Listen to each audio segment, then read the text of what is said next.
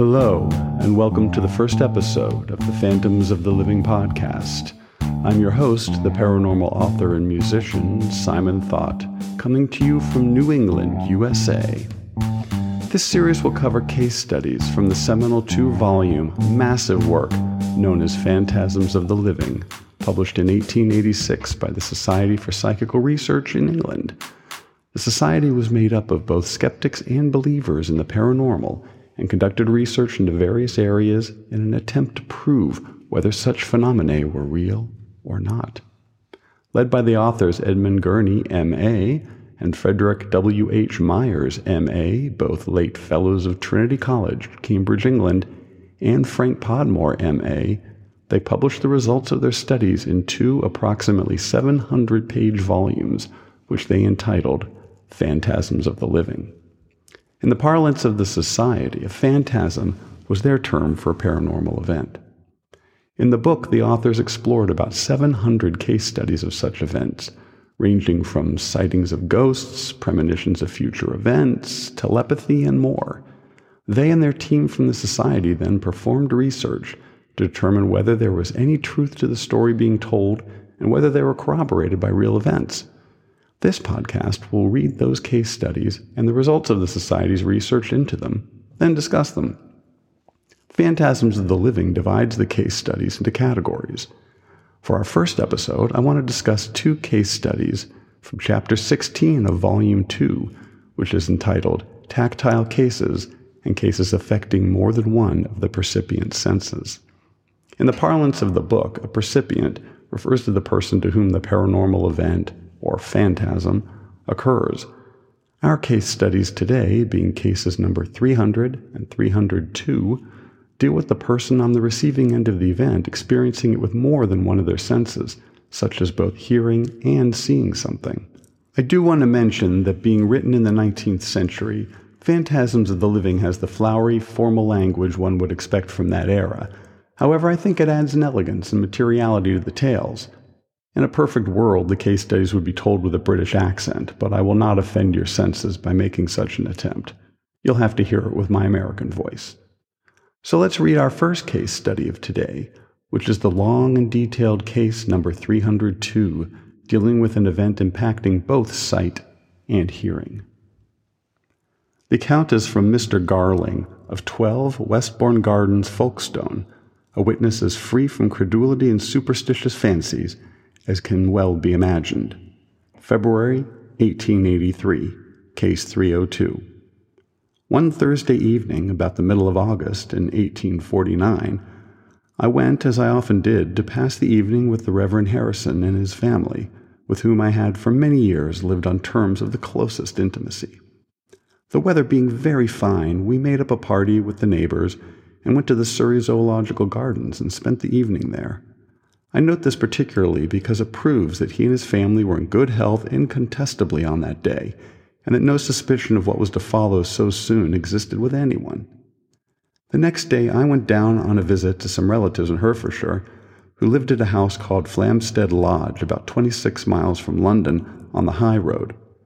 We usually dined at 2 o'clock, and on Monday afternoon following, after their early dinner, I left the ladies in the drawing room and sauntered through the paddock down to the high road. You will note the time was in the middle of a sunny August day in a wide, public, commonplace high road, not 100 feet from a roadside public house.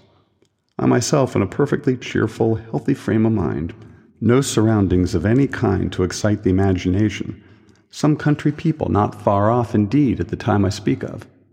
Suddenly a phantom stood before me, so close that had it been a human being it must have touched me, blotting out for a moment the landscape and surrounding objects, itself indistinct in outline, but with lips that seemed to move and murmur something, and with eyes fearfully distinct that fixed and followed and glared into mine, with a look so intense and deeply earnest that I fairly recoiled from the spot and started backwards. I said to myself instinctively, and probably uttered it out loud, "Good God, it's Harrison!" though not thinking of him or having any reason to think of him in the remotest degree at the moment. In probably a few seconds, which seemed to me far longer, it vanished, leaving me rooted to the spot for a few moments and sensible of the reality of the vision by the curious physical effect it left upon me.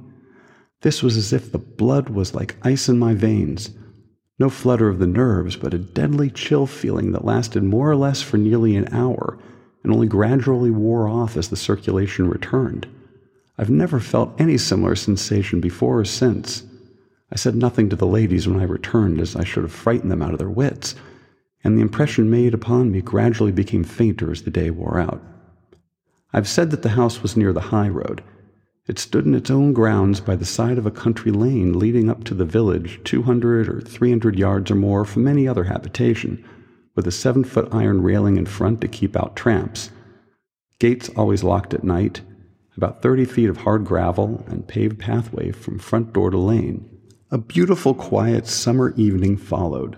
Placed as the house was, with hard gravel and high iron palisade and paving, no one could have approached the house in the deep silence of that summer evening without being heard a long way off.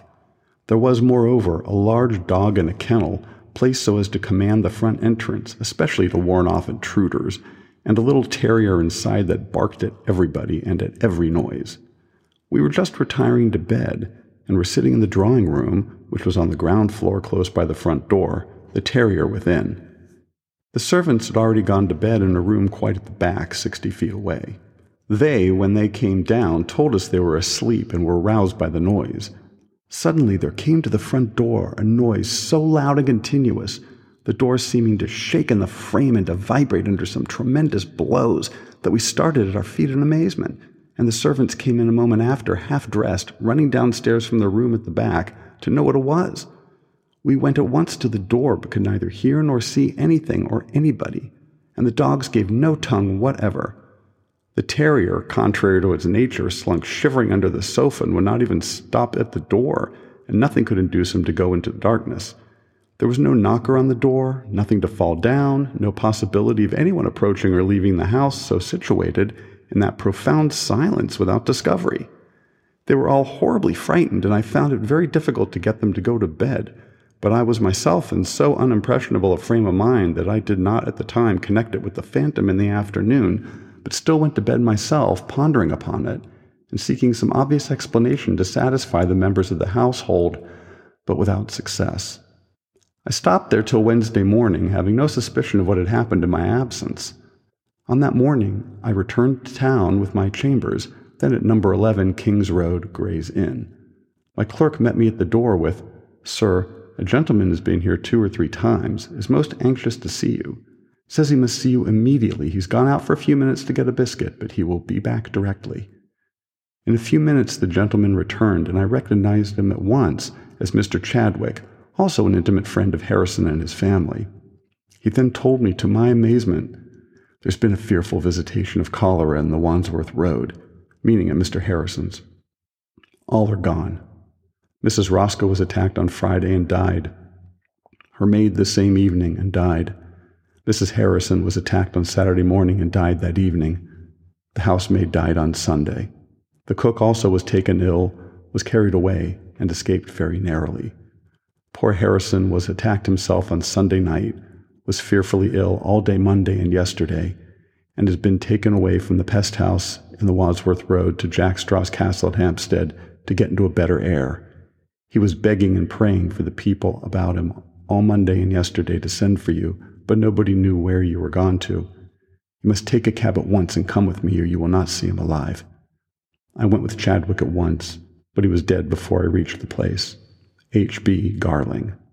The obituary in the Watchman for August 15, 1849, shows that Mrs. Roscoe died from cholera on August 4th, Mrs. Harrison on August 8th, and the Reverend T. Harrison on Thursday, not Wednesday, the 9th, at Hampstead.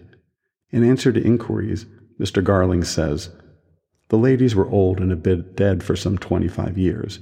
Of the servants of the house, all trace has been lost." Mr. Garling added a few details in conversation with the present writer.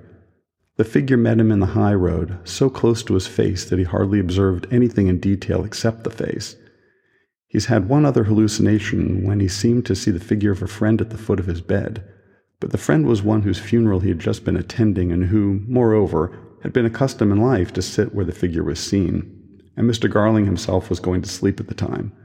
The experience, therefore, cannot be argued to show any special proclivity to subjective hallucination. As with most of the case studies, real names and addresses of the reporter are given, lending credence to their authenticity. At the times of these events in 1849, death and disease were frequent occurrences, much as with today's COVID-19 pandemic. The parallel backdrop made this the case study I wanted to begin with. Do you believe the recipient? Certainly he was a well-respected man who had nothing to gain by lying or by even participating in the study at all. The dates and times were specific and mostly borne out by the researcher's investigation. It is certainly hard to explain. Following up the case study, the authors state, "The auditory experience here is a good specimen of what I have called the rudimentary type, a class of which the inconclusiveness has been sufficiently dwelt on. But clearly the presumption that the sound was telepathic in origin is strengthened by the fact of the visual experience which preceded it. Telepathy having, as we may reasonably suppose, produced the first phenomenon, it is not unreasonable to credit with the second, especially since the second, though it affected so many persons, seems in itself particularly hard to account for by any objective cause in the vicinity. It may appear, no doubt, extremely strange that the conditions which first flashed an impression to the one person directly interested should afterward involve the whole household in a psychic storm." I like that term, psychic storm. So is this a ghost story, or was it a case of telepathy? It is safe to say that Mr. Garley knew that cholera was killing people in the area, and it makes sense that he would worry about his close friend, Reverend Harrison, getting sick. Still, to see a ghostly figure on a beautiful August night is strange. Stories where people claim to see paranormal events while falling asleep or even having paranormal dreams seem to me to be more likely hallucinations than facts. The case of Mr. Garley is not that at all. Our second case study is Case 300, which is an interesting, shorter, nautical tale of a very long duration event also affecting sight and hearing. Mr. Lewis Lyons of 3 Bouverie Square, Folkestone, wrote on October 21, 1882, Case 300. "Some time ago my son told me that a friend of his, a rough and simple-minded fellow, had returned from Shields, and told him a curious tale. The man is a sailor and had served with his father ever since he was a boy, in a collier which trades between this port and the north. The youth, having become very proficient in his calling, went on his voyages, leaving his father, now an elderly man, at home. During a stormy voyage and not far off the Humber, the young sailor saw his father, whom he had left in excellent health, pacing the deck and calling out several times, as he was wont to do, 'Mind your helm, Joe!' The young man wished to speak to his father, but could not. Some occult power prevented him. At the end of the voyage, a letter awaited the young sailor, announcing the death of his father, at the precise time when he appeared to his son. But please to remark, a matter of some importance, I think, that the apparition remained on deck some 3 hours until the vessel got to Grimsby. This differs from the first-hand account. I disbelieved my son's story and requested him to ask his friend to come and take tea with me, that I might hear the account from his own mouth. He came. The simplicity of his manner, his plain, open-hearted account, and I might even say his stupidity, manifested in his peculiar diction, imparted an impress to his tale. At our request, Mr. Lyons interrogated Edward Synges more formally, the next time that the latter visited Folkestone. The following is Synges's own account. Folkestone, December 29, 1882. I left my father last about 6 years ago on a Good Friday. He was in good health when I left him. We were in a gale of wind and we were running in the Humber. We carried the main gaff away. I was at the wheel steering her in. He came to me 3 to 4 times, tapped me on the shoulder, and told me to mind the helm. And I told the captain my father was drowned or something had happened to him. After we got in, when it was my watch, he was walking to and fro with me, and I went down below and told my mate I could not stop up, and I did not like to. My mate took my watch. I never could speak to my father, for something kept me from doing so. I heard of my father's death a week afterwards. No one else saw my father's spirit. My father stopped on deck with me an hour, and as I could not stand it any longer, I went below and my mate took my place. We cast both anchors and were towed into Grimsby. My mother and sister were at my father's deathbed, and they told me that my father asked several times whether I was in the harbor. I certify this to be a true account. Edward Sings. We find from the Register of Deaths that E. Singh's father died on April 7, 1877, aged 53. Good Friday fell on March 30th, and this, it will be seen, corresponds very well with the above statement. Mr. Lyons has kindly visited Sings's mother and sister at 67 Tontine Street, Folkestone, and received a similar account from them.